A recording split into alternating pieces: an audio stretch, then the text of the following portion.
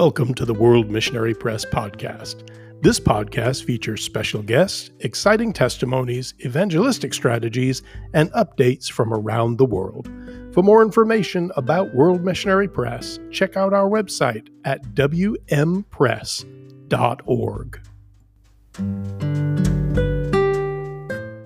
Hi, everyone. It's Joe Chadburn, the Ambassador Network Director here at World Missionary Press. I'm with my friend, Dr. Grace Taravinga from Zimbabwe. Welcome, Grace. Thank you, sir. Yeah, so it was such a joy to meet you in Ethiopia, to get to spend some time with you. My wife adores you. We just had some great conversation. So thank you for your friendship, first and foremost. Thank you, sir. Thank you for the whole World Missionary team, Miss Helen, Miss Beth, Keith, Alan. It's wonderful. I do appreciate your friendship as well. Amen. And everything that you do for us. Well, thank you so much, because what you do is extra special. I say this all the time, but it's just paper, ink, staples, and it would be monotony if we didn't have precious people receiving this literature and knowing that they are being good stewards of it and sharing it with people. And folks are getting to know our precious Lord and Savior, Jesus Christ, through ministries like yours that carry the gospel. So thank you so very much for that. If you'd like to talk about what it is that a little bit about EHC Zimbabwe, how are you using our materials? If you have some testimonies, whatever you'd like to share right now, just want to kind of open the mic to you and hear what you have to say. Okay, well, thank you very much. EHC Zimbabwe, we entrusted with the Every Home for Christ vision and mission. And the vision for Every Home for Christ in general is that every person on earth would receive a genuine opportunity to respond to the truth and the love of Jesus. And when I took time to think about that vision and also to evaluate what ministers, in particular evangelists or Christians who share their faith, it was really an indictment to me, because I then realized that oftentimes people don't really give people a genuine opportunity to respond to the truth and love of Jesus. Sometimes people are in a rush to close a sale because they just want a person to say the sinner's prayer, yet they don't really understand in depth what the Lord Jesus has done for us, his love for us, and what he went through at the cross in order for to buy us back. And so taking that into consideration and taking time to really understand the value of a soul in the Lord's eyes, and then wanting to give each person a genuine opportunity, I begin to realize that when you really go the extra mile to give each person a genuine opportunity, and that genuine opportunity may entail you walking the path of discipling them to make a decision for Christ, I realize that a lot of people now are responding positively to the truth and love of Jesus simply because you've given them a genuine opportunity. And part of giving the genuine opportunity is encouraging people to read literature that helps to underscore and sometimes to provide the discipling or the truth that oftentimes does not come or is not readily available in a maybe say 30-minute gospel sharing, for instance. And so I'm finding that using the literature and also embarking on maybe what you would call a discipleship process where you almost feel like evangelism is getting a new reformation because you really want people to understand first and appreciate that God loves them, and understand that love as revealed in scripture through the different tracts that begin to address those issues, and then people make an informed decision. And when they make an informed decision for Christ, it means at the end of the day, you are having solid believers, which for me is a big issue, because when you look at Africa, fastest growing Christianity on the globe, more than 800 million Christians. And yet when you look at what is happening on the ground, the corruption, the tribalism, the poverty, the economic underperformance of the economic failure, all those issues, it behooves you to begin to ask the question, why is it that in church history, wherever the Bible, wherever the gospel went, there was commensurate transformation? Why isn't it happening in Africa?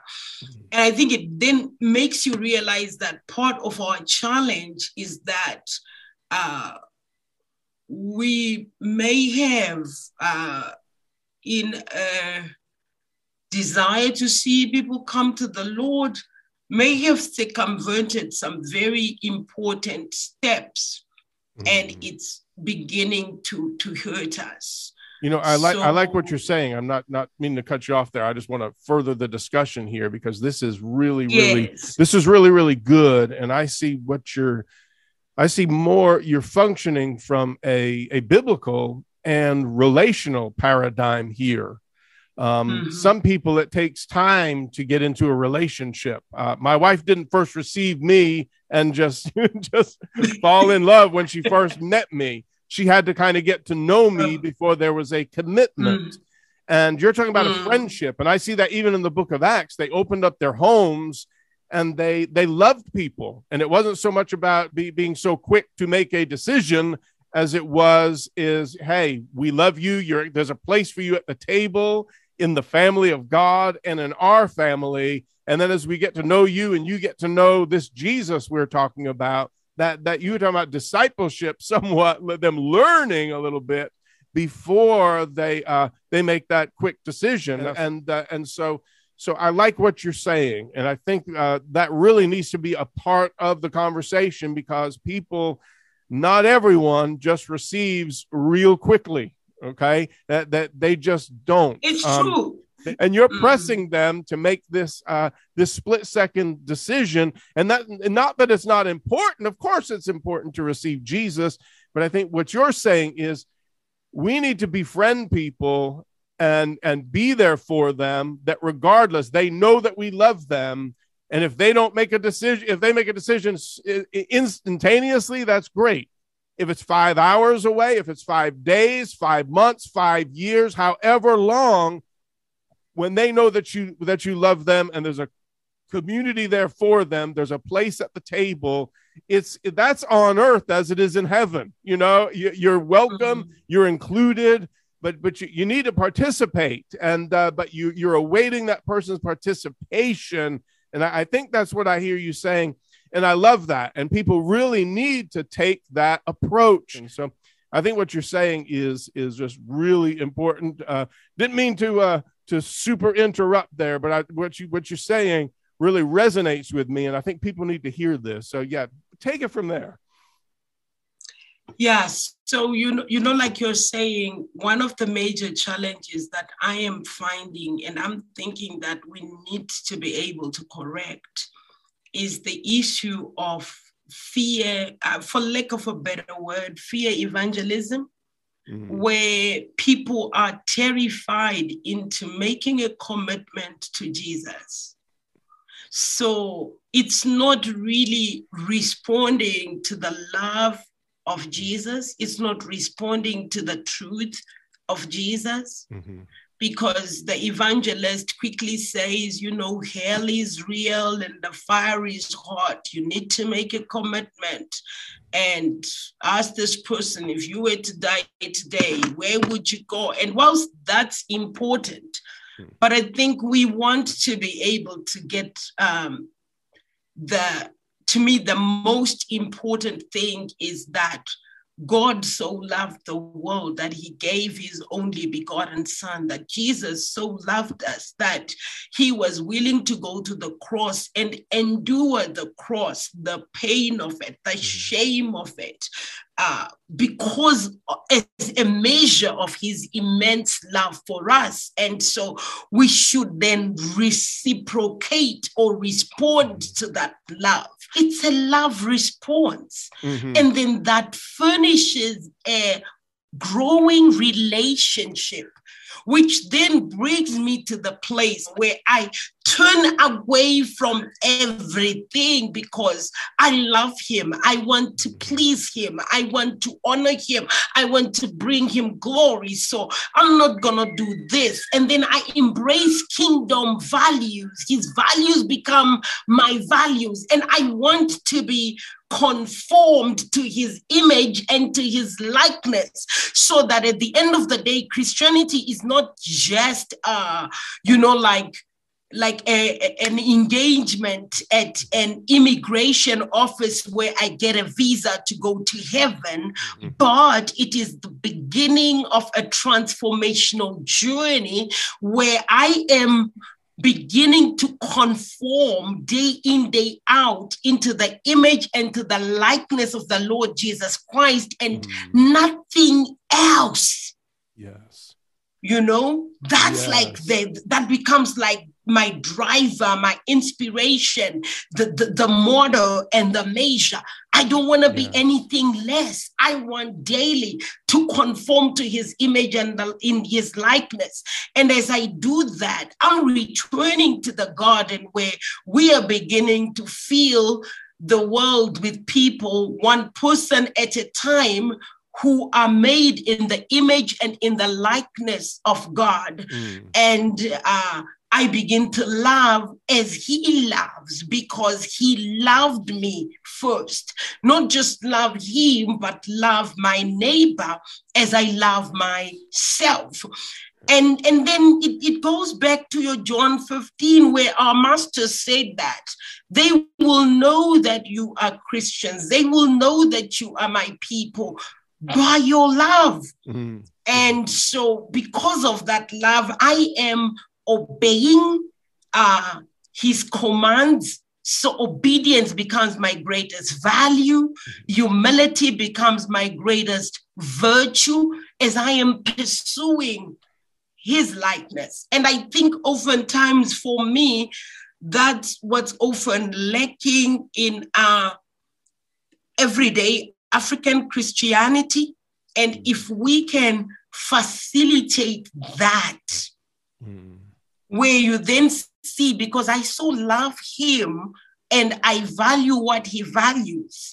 As a Christian, I will also go and share the truth and love of Jesus with others. We have believers who've never shared their faith, who will sit and mock at the people their relatives who don't have a relationship with Jesus.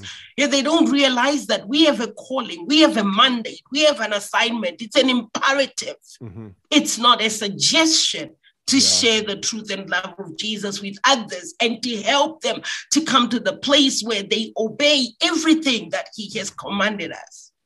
I think, and this is very interesting, because I'm sort of persuaded here that what you're talking about isn't an African phenomenon or an Eastern phenomenon, but it's a Western phenomenon. It's a Western construct to want to have a formula for everything, to check a box, for everything to be systematic instead of relational, And I think a lot of that has it's unfortunately come to much of Africa, sub-Saharan Africa at least, through the West and through different things and different programs, and even what we've been taught here. But what you're talking about is relational, because people from the East, they read themselves into the Bible. They see themselves in the story. And I find the Africans do a much better job of that. Americans, a lot of times, and Brits and people from the West, they see everything doctrinally. Everything has its own little box, and you check it, and this is how you come to to know God. And it's relational. It is relational, and I see that, and I believe Jesus is magnetic, and through the relation, through us as His body.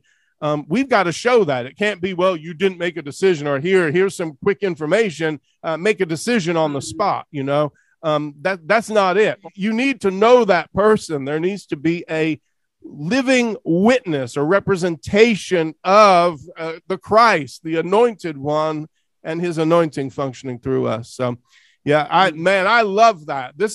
I don't hear that a lot, but that really resonates with me, my friend, Dr. Grace. I like that. That's good stuff right there.